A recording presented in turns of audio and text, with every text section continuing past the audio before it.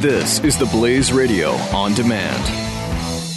Regardless whoever wins the White House, we are facing serious geopolitical and economic challenges that could lead to the next great financial crisis. You need a recognized safe haven asset for your portfolio and IRA, and that asset is gold. Call Goldline and add physical gold to your portfolio or IRA at 800-913-GOLD. Goldline, been helping people diversify their portfolio with gold for over 55 years. Rated A+ by the BBB. Read Goldline's important risk information, but do it now because crazy times are coming. 800-913-GOLD. 800-913-GOLD.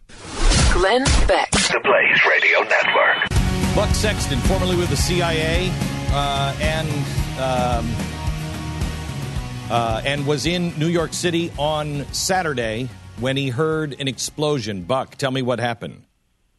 Well, Glenn, I was just out on Saturday night. I was actually up on a roof in Chelsea, a couple of blocks away, and I heard the blast, and I turned to the person I was with, and I said right away, I said, that's an explosion. And I knew that, that there had been some kind of a bomb. It was possible in my mind at the time, maybe it was a gas main or something, but I knew that was likely something else. And I got on the phone as quickly as I could with some of my old, with one of my old colleagues in the NYPD who handles counterterrorism. I'm like, look, I'm pretty sure something just went down. You got to, and of course, at that point, it was already all getting spun up, and everybody realized that this is really serious. My brother, one of my brothers, had also just walked right past the actual site of the bombing about 30 minutes before it went off. So this is right in my area, and obviously brings back a lot of memories from the old counterterrorism days when I used to work on these issues. So, Buck, what do we know about the guy? And they found a bomb in Elizabethtown, New Jersey, as well. Yeah, there were a couple of. It looks like there's one individual tied to all three. Ahmed Rahami. He's the guy who is tying all of this together. I mean, this is at this point he's still obviously a suspect. It's not clear exactly.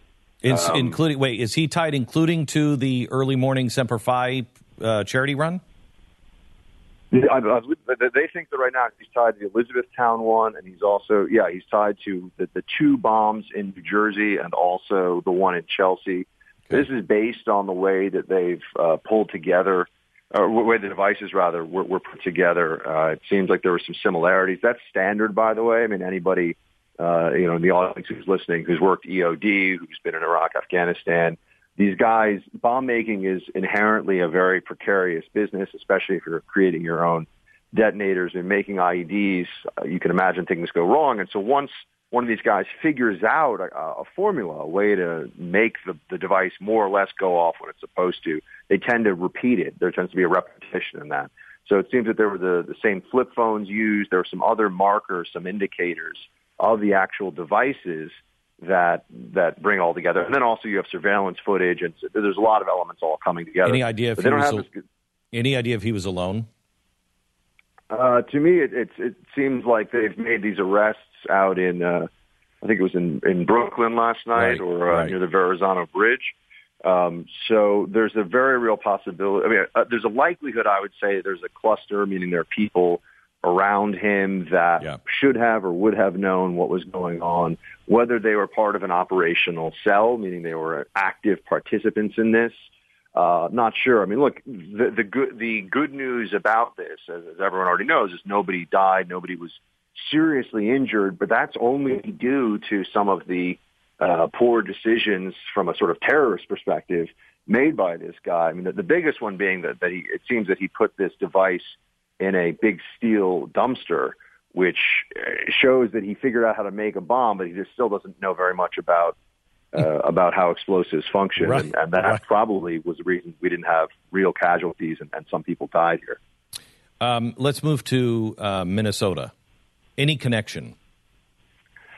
No connection as far as everything that I can see. I mean, I've been speaking to some law enforcement friends who are specifically on the counterterrorism side about all of this, and they do think that this is just coincidence in terms of the timing. They have two incidents like this, but that could obviously change depending on new information coming in. Not a lot of reporting from what I'm seeing about the fact that the bad guy in Minnesota was stopped by a good guy with a gun. But again, this is part of the narrative. I was, Glenn, it's a personal thing when you are that close to a bomb. It's in your neighborhood. I have multiple family members who live within.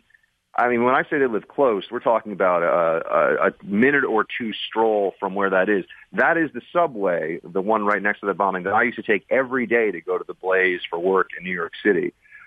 So when that sort of thing happens, and then you see the media immediately pull out the let's not jump to conclusions about this, let's not be Islamophobic. How about let's focus on finding out who these guys are, where they are, and stopping the next bombing attack?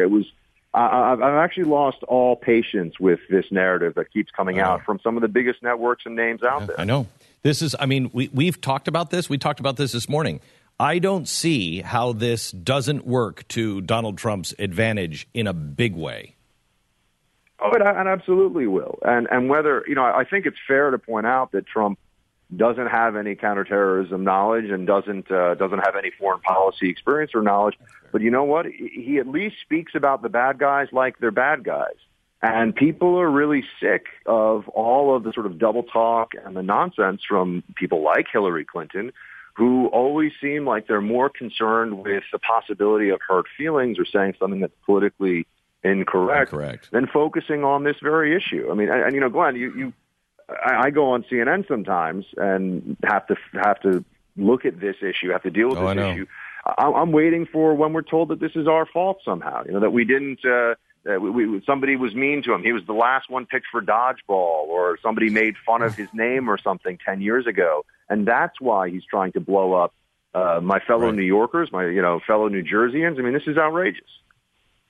All right, Buck, thank you very much. Stay safe up in New York, and we'll talk again.